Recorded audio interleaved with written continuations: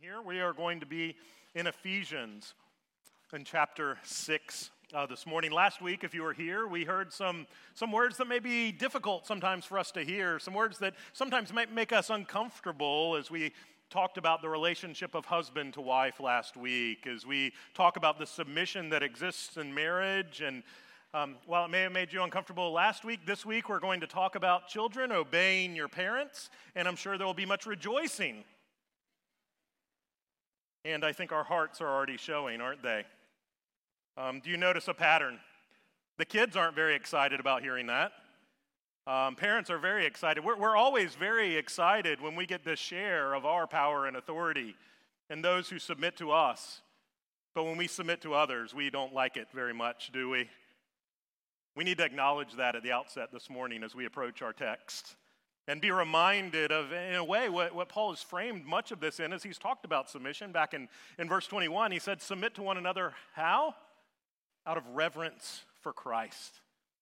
Ultimately, the submission. And the submission we're going to talk about with children, it ultimately comes out of our pursuit of our Savior, Jesus Christ, that he is the ultimate foundation. So like I said, last week we looked at this relationship of husband to wife. This week we're going to look at the relationship of parent to child. So let's look there now. Verse 1. Children, obey your parents in the Lord, for this is right. Honor your father and mother. This is the first commandment with a promise that it may go well with you and that you may live long in the land. Fathers, do not provoke your children to anger, but bring them up in the discipline and the instruction of the Lord. Let's pray.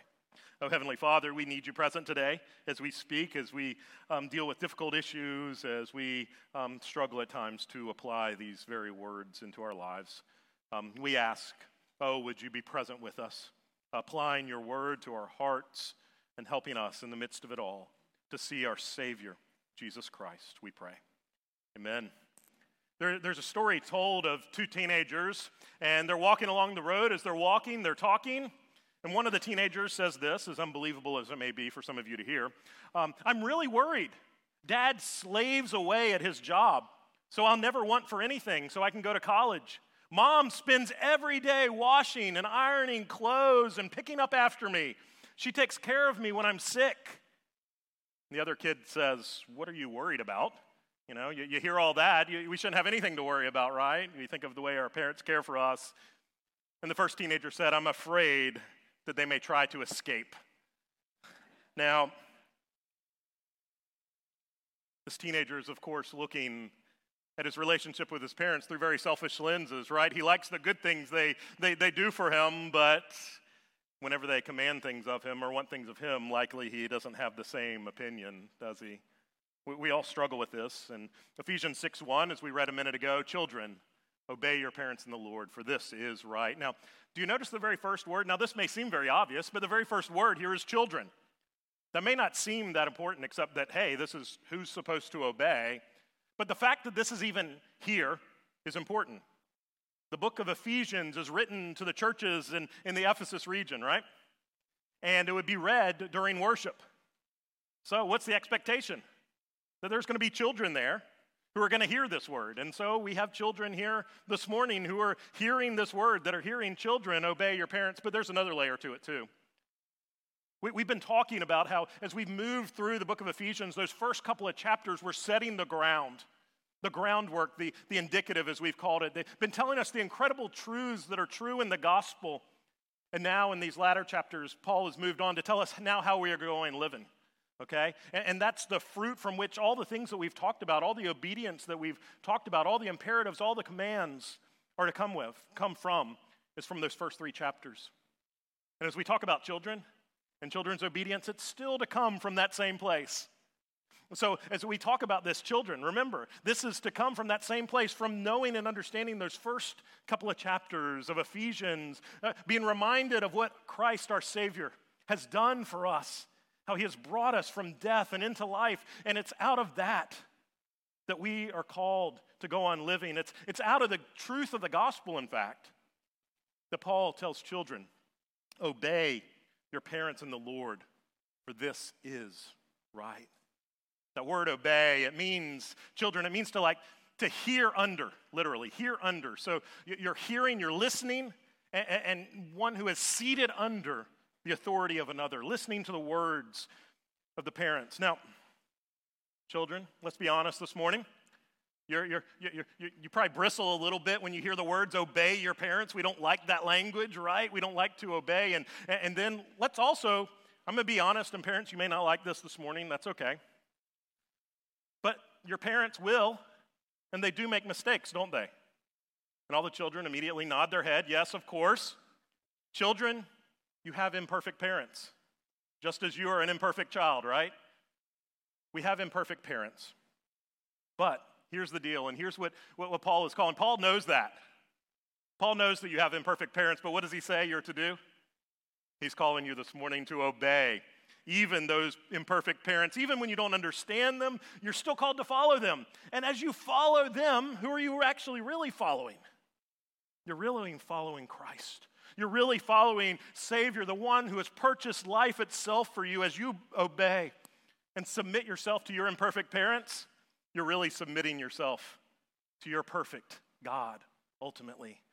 Now, to help put this into appropriate perspective, let's think of Jesus, okay? Jesus, second person of the Trinity, came down from heaven, incarnate, and you may remember that story from Luke 2. Remember that Joseph and Mary, they're on their way back from Jerusalem from the Passover feast, and they look around, they suddenly realize that, where'd Jesus go? Did anybody see Jesus? So they go back, and they find Jesus there in the temple. Where were you, Jesus? And what does he say? Verse 49, chapter 2 of Luke. He said to them, why are you looking for me? Did you not know that I must be in my Father's house? They did not understand what he was saying when he spoke to him. Now, to some of you, you may hear those words, and they may sound a little bit like a little bit of rebellion almost in there in Jesus' words, right? A little bit of disrespect, but that's not at all what's going on here. Just let's go to the next verse, and this may be a verse that sometimes we miss. And what does Jesus do? He went down with them and came to Nazareth, and he was what? Submissive to them. What must it have been like to be Jesus? Perfect. Growing in wisdom even beyond the years of your parents. And submitting yourself willingly to their imperfections. What must it have been like to be Jesus and maybe grown in wisdom beyond your parents? And they tell you to do something that you know it's not sinful, okay? They're not asking him to do something sinful, but you know it's not the wisest choice in the moment because you've grown beyond them at some point. And yet, what do we read here? Jesus was submissive to them. It's amazing. It's incredible. Now, did he maybe try to, at times, gracefully point out the truth to them? Yes, I think so. In fact, that's, I think, the words that we hear from him whenever they come and they find him in the temple. In a sense, understand what he's saying to them whenever they find him. They're saying, you brought me up in the word. You trained me in the scriptures. You taught me about my heavenly Father. Maybe they shared some of the story of his miraculous birth. I think in a sense what Jesus is saying, he's not being disrespectful to them. What he's saying, Mom, Dad, I'm right where you trained me to be. I'm actually being submissive to you by where I am. I'm following you. You told me to listen to the word, to follow my great God, and that's what I'm doing. He was perfectly submissive even to imperfect parents. Do you see the beauty? Those words from Philippians 2 come to mind, that he, Jesus, made himself nothing, taking the very nature of a servant, made in human likeness. Now, children, the calling for you this morning is in some ways simple. It's to obey your parents. And it's not to obey just when you agree with them, okay? That's easy. It's to obey even when you think they're making a bad decision. Now, it doesn't mean, especially as you grow up in age, that you might have more opportunities to actually have a conversation with them about the decisions. But you must approach those conversations correctly, right? With a submissive spirit, one that's willing to do ultimately what your parents call you to do. Interacting with them with grace, but ultimately coming to them, willing to obey. And you see, this comes out of us understanding that God has created this order for a reason. Okay? He's created this as a good means for children to grow and to mature even when it's painful. And children, understand this, sometimes maybe your parents have a bigger picture in mind than you can envision at the moment. Maybe there are methods to what you see as just madness, right? And God, even as you don't understand it, God is teaching you to trust him, teaching you to have faith in him. You see, God is trying to teach you not only that your parents know better, but ultimately that your great God knows better. He knows precisely what you need. That's why he gave you the parents that he did. In this context, let's also understand, too, that disobeying parents is a pretty big thing. Now, sometimes I think we totally miss this. Paul often, he gives like these lists of like notorious sins. He does so, for instance, in Romans 1, where he's talking about the unbeliever. Many of you are familiar with the passage.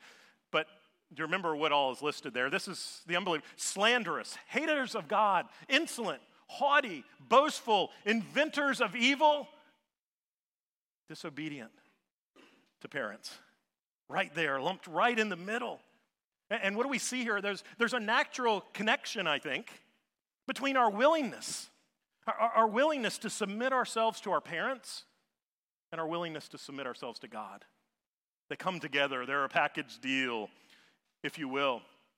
Now, of course, as we saw in the passage, the call here is not just to obey.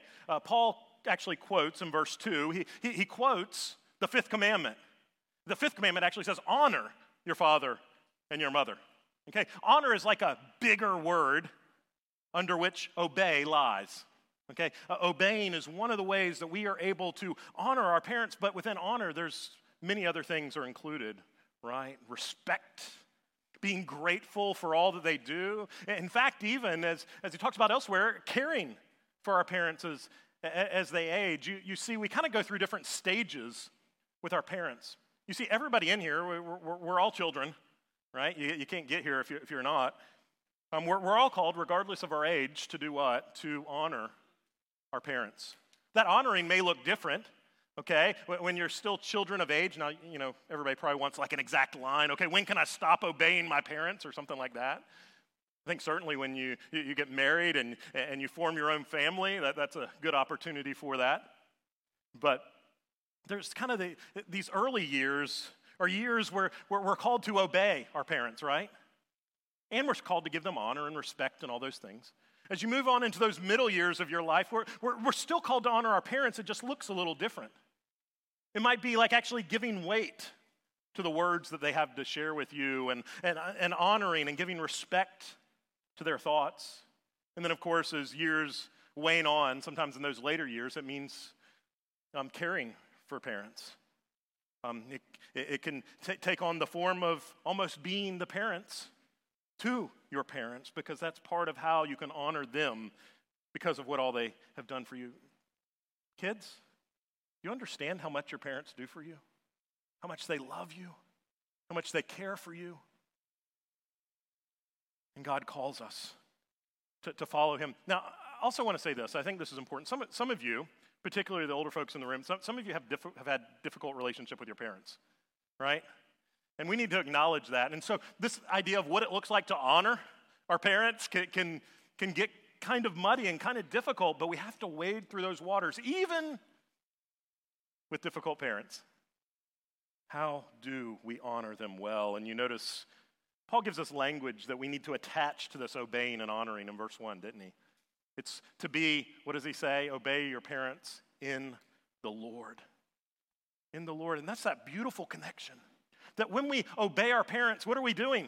Ultimately, we're obeying Christ. Kids, like especially the real young kids in here, you might wonder, what can I do for Jesus, right? Like, how can I serve him? One of the ways is right before you now. Is as you obey Christ, you are, that is one means by which he has for you to serve him. And it's through that earthly action, through that action that we're able to take now that God teaches us, that we're taught how to obey our Heavenly Father. As we obey our earthly fathers, we learn obedience to our Heavenly Fathers. Now, you may have noticed in verses 2 and 3, This obedience, it comes with a promise, right? This is the first commandment with a promise that all may go well with you, that you may live long in the land. You may wonder, what's up with this promise? Does this mean that if we obey our parents, then everything is going to go great for us? Is this like Spock saying, live long and prosper? Is that what's going on here? Not exactly. But I think we need to acknowledge some important things here of what is going on. I think there's a temporal side to this, a side of here and now, and then, of course, the eternal. Now, here and now, and that's what the language kind of sounds like. Doesn't it kind of sound like a proverb? Like the kind of things that we read in the book of Proverbs or other wisdom literature? And the interesting thing about Proverbs is that they're usually not normative in the sense that if you do X, then Y always happens, okay? Proverbs usually go like this. If you do X, then this is typically the way things work out. Now, children, kids, teenagers, isn't that typically how things work in the context of the family? Don't things tend to go better for you when you obey than when you disobey? There's a natural outworking there, isn't there? But I think sometimes if we just camped out there, I think we might be selling things a little bit short. I think we might be selling things really short because there's a deeper layer going on here. It's not just so that, everything's going to go okay with me and I get to enjoy myself in the home. There's a greater thing that comes in the joy of following God's law. Psalm 119 starts off like this. Blessed are those whose way is blameless, who walk in the law of the Lord. Blessed are those who keep his testimonies, who seek him with their whole heart. You see, ultimately, one of the blessings that comes here and now is the great joy that we should have because we get to do what we're doing, that we get to follow in pursuit of our great and holy God, that we get to follow in the steps of our Savior, that he came and he rescued us from sin and death. And we now get to follow him. It should bring our hearts, and I'm afraid it doesn't often. I confess, even before the service, I just mentioned to one of our elders, I'm tired of the law. I'm tired, and part of it is I'm not tired. Well, maybe I am too. But I'm tired of preaching. Like, this is hard. Like, this is tough stuff that we've been going through, right? But I feel that maybe I've been missing this, that we're missing this. That we're missing the great blessing that comes from the great joy that we should have as we pursue our Savior. You find that great joy right now as he brings you life, even now, real, true life that doesn't come from the things of this world, but that only comes from him. And of course, this promise points to that eternity that we get. That eternity that we get to have with our Heavenly Father and with our Savior, Jesus Christ, and with the Holy Spirit in that new heaven and that new earth. That is the ultimate promise that comes from all of this, of all of those who find themselves in Christ Jesus. Children, obey your parents. Now, if we could end there, we would all rejoice. At least the parents would, children wouldn't. Paul saw fit not to stop there. He continues, verse 4. Fathers, do not provoke your children to anger, but bring them up in the discipline and the instruction of the Lord. Don't provoke your children. As I was thinking about this, I couldn't help but think of The Simpsons.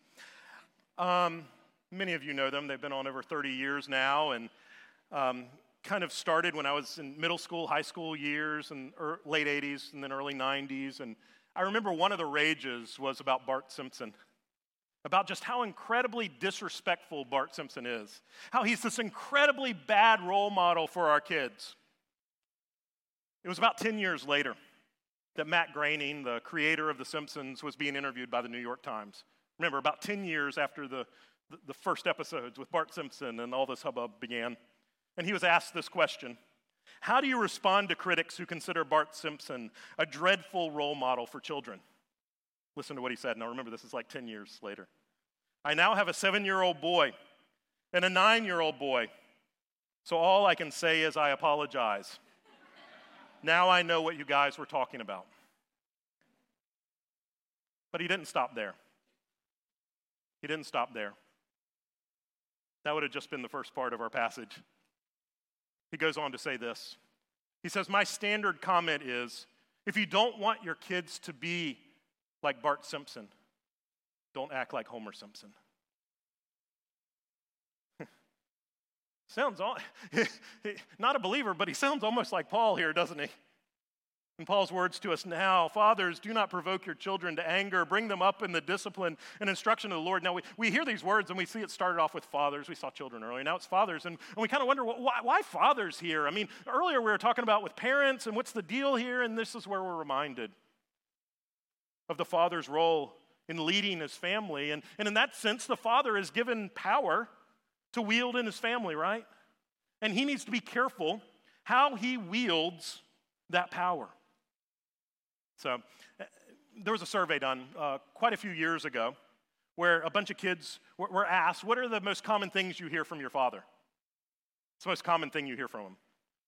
Number 1, I'm too tired. Number 2, we don't have enough money. Number 3, keep quiet.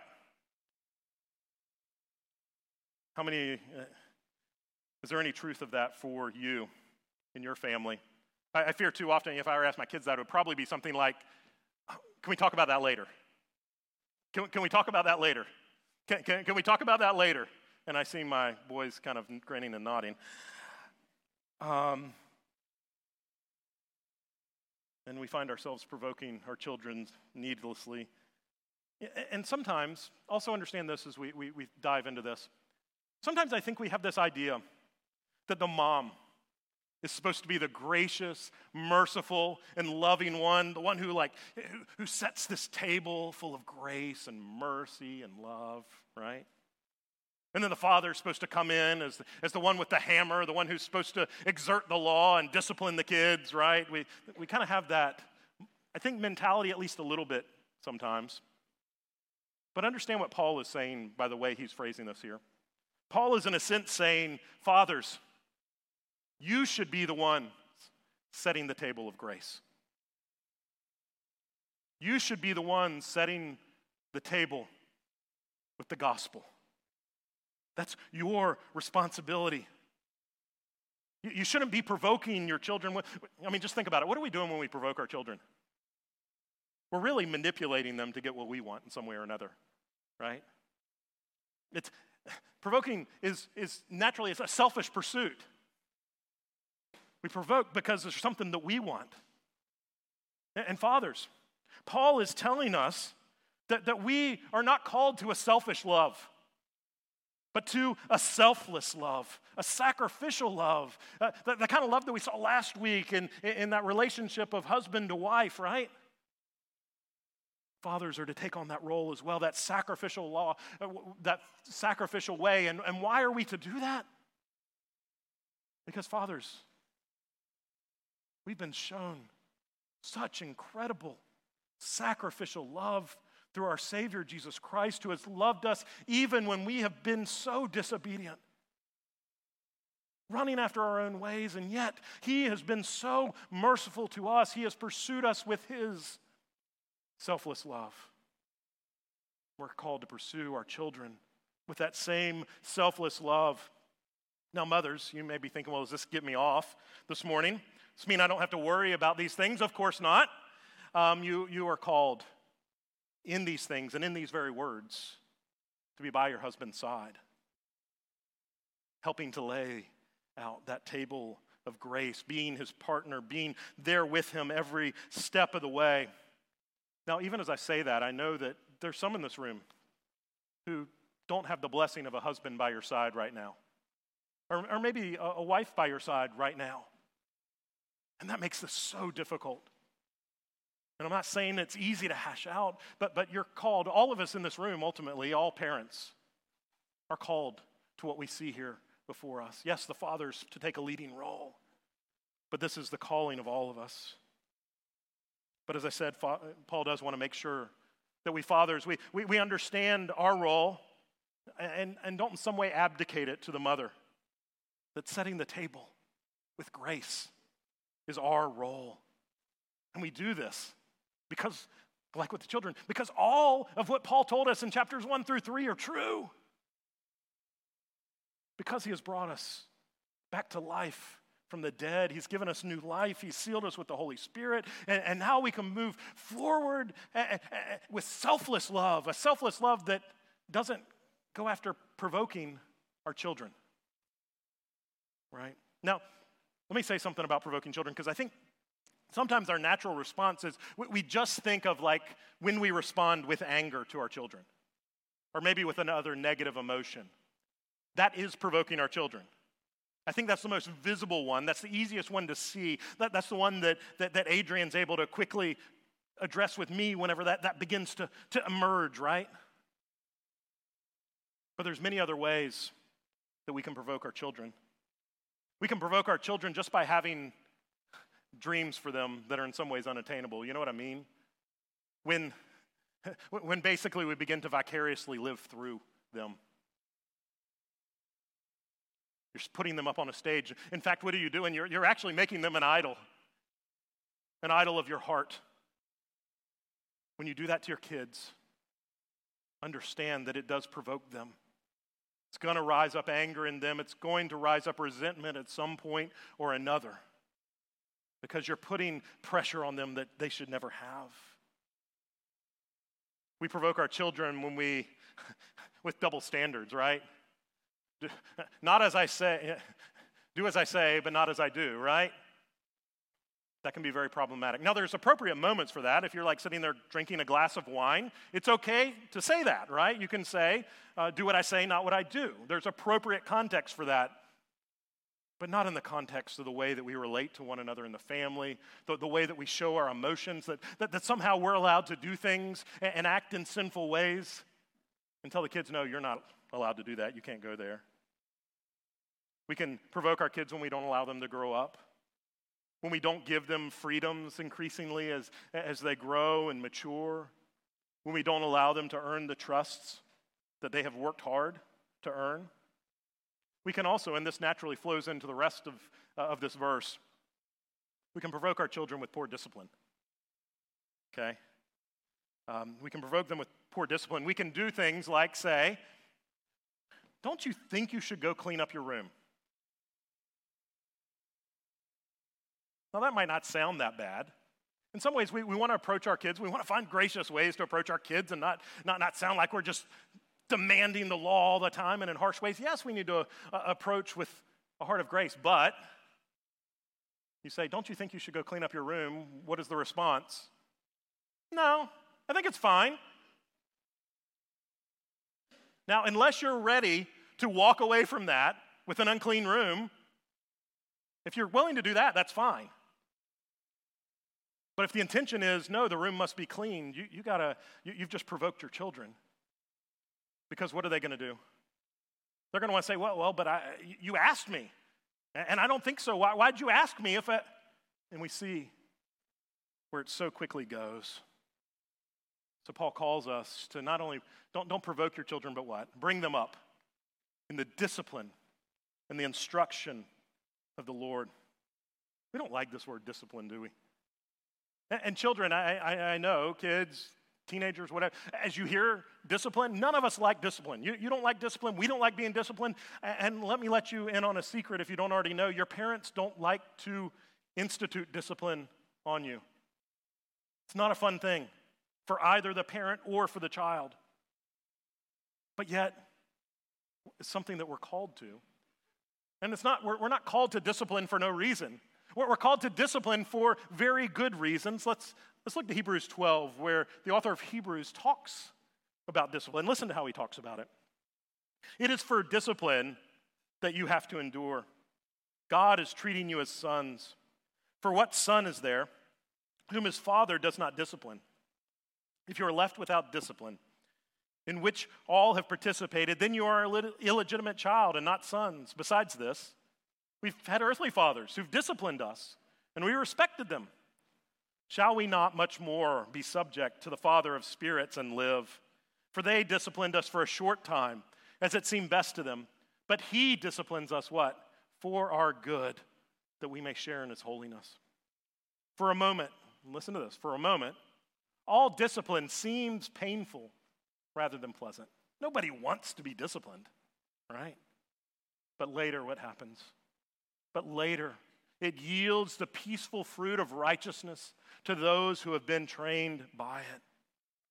Look, discipline isn't fun. It's not something that we run to. But do we believe God's word or not? Do we believe God when he tells us that discipline is actually for our good? That it is good for us, and it's good for us regardless of your age, right? The Lord still disciplines all those that he loves. Discipline, my friends, it's good for us. Now, we need to be careful because as we institute discipline, we can do it in all sorts of bad ways, can't we? And I think we're probably experts at it. We can be tempted to discipline out of emotion. So it comes across as anger or whatever emotion you may be going through. And we end up disciplining out of that. That's not appropriate discipline. We can over-discipline our children. We can under-discipline them. Not enough. We need to find that right rhythm. That right rhythm of discipline. We can even misapply grace into discipline, right? Well, God has been so gracious to us, and he's been so merciful to us, so we kind of avoid discipline at all. But no. What are we told? Discipline is good for us. We're called by Paul, the one who, if anybody ever embraces the truth that we are saved by grace alone, it's the Apostle Paul, right? He understands grace. Yet what does he say? Children, obey your parents. What does he tell parents to do? Discipline your children. This is on the other side. This is in the shadow of grace. It's in the shadow of the cross. Now, I can't say everything that needs to be said about discipline. I won't even try. I'll just invite you parents to come back next Sunday night where all truth will be unveiled. No. Not quite like that, but where hopefully, I encourage you to come next week. We're going to have family night next Sunday night, 5:30 to 7. There'll be youth group at the same time, kids stuff for the kids, so that the parents can come and kind of wrestle through what discipline looks like. It doesn't mean that we'll figure out how to do it with perfection, because you're always going to be an imperfect parent. You're always going to struggle, but we need to struggle in the path of righteousness. Now, Paul says one other thing, doesn't he? He doesn't just tell us to bring them up in the discipline of the Lord, right? He says to bring them up in what? The instruction of the Lord. And we can't miss this, because this is ultimately the heart of it. Maybe takes preeminence over it all in some ways. As I was thinking through this, I thought of 2 Timothy. And 2 Timothy is like Paul writing to his son in the faith, Timothy. Okay? It's one of the last things that Paul ever wrote, maybe even the last thing that he writes. And listen to the words that he shares with Timothy in chapter 3. But as for you, Timothy, my son in the faith, continue in what you have learned and have firmly believed, knowing from whom you have learned it, and how from childhood you've been acquainted with the sacred writings, which are able to make you wise for salvation through faith in Christ Jesus.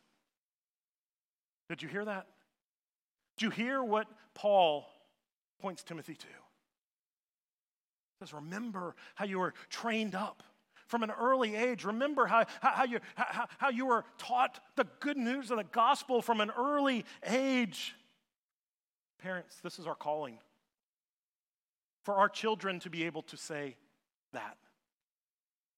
We can't transform hearts. And parents, I know we get very frustrated because we can't. We would like to form them and mold them and make them into what we would want them to be. We have no control over that.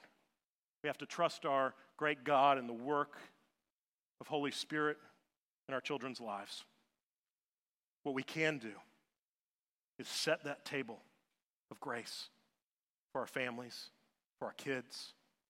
We can raise them up in the knowledge of the Lord and Savior Jesus Christ.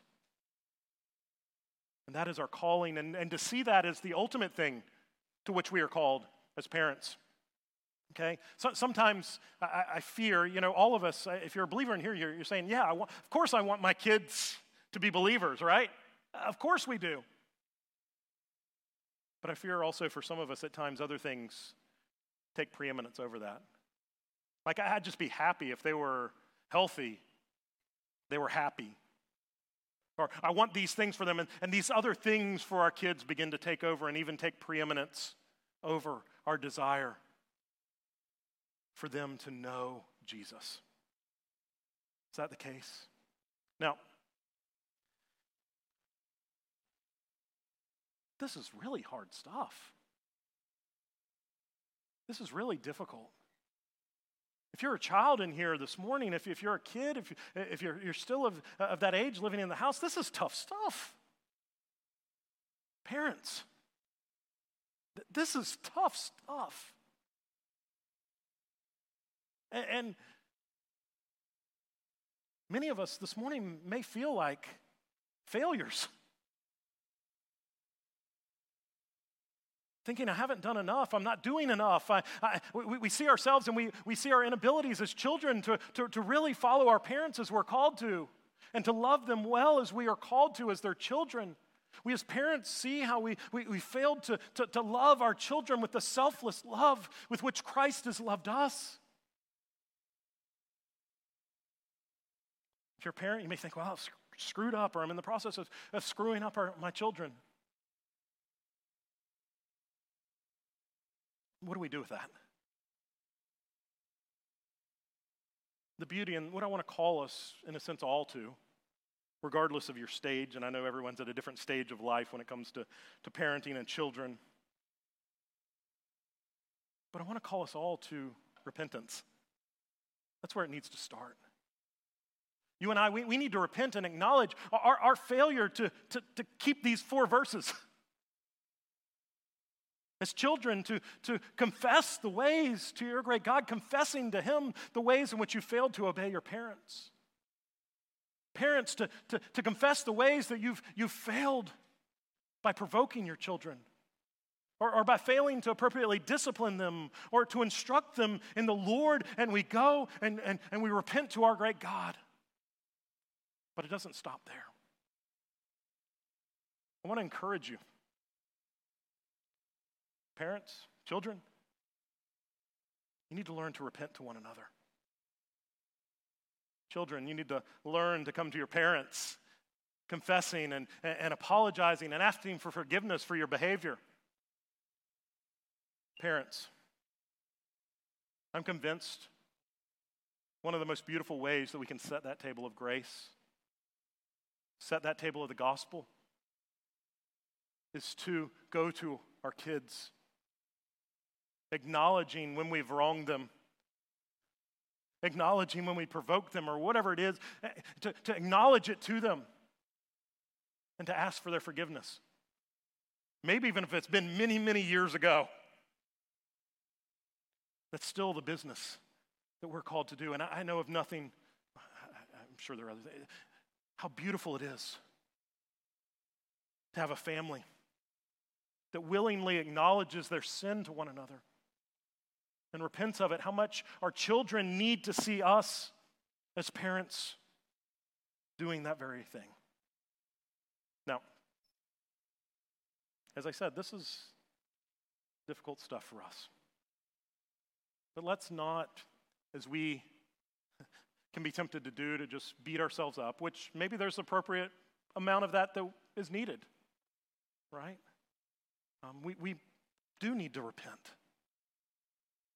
But let's also be reminded of the good news of the gospel for us this morning. That children, parents, even amidst your failures to do what you've called to do, the Father sent His Son graciously. He sent His only Son to die. Children, the Father sent His Son to die for your disobedience to Parents. Parents. The Father sent his one and only Son to die for you. And to die for what? For the way in which you provoke your children, the way in which you failed to discipline and instruct them. It's amazingly good news. How thankful we are this day that our being a super good child, being a super good parent, is not what saves us. But ultimately, it is our Savior, Jesus Christ, who saves, who has already rescued us, who has already brought us out of death and into newness of life, and he calls us this morning to come. The one who has already saved us bids us to come and follow him. Will you? Let's pray. Heavenly Father, we thank you for your word this day.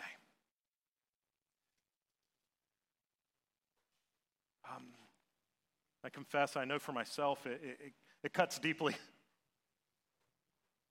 And it's painful at times as we're reminded of our failures. But we thank you that we have such a great Savior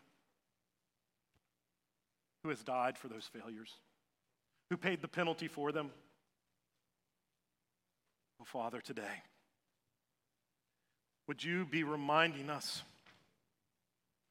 of the incredible love, the saving work of our Savior, Jesus Christ, reminding us of the love of our Father who rejoices over us with singing.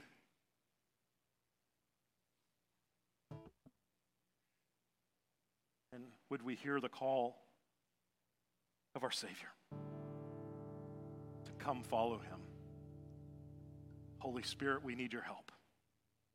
Continue your work on us. We pray. We pray this all in the matchless name of our Savior, Jesus Christ. Amen.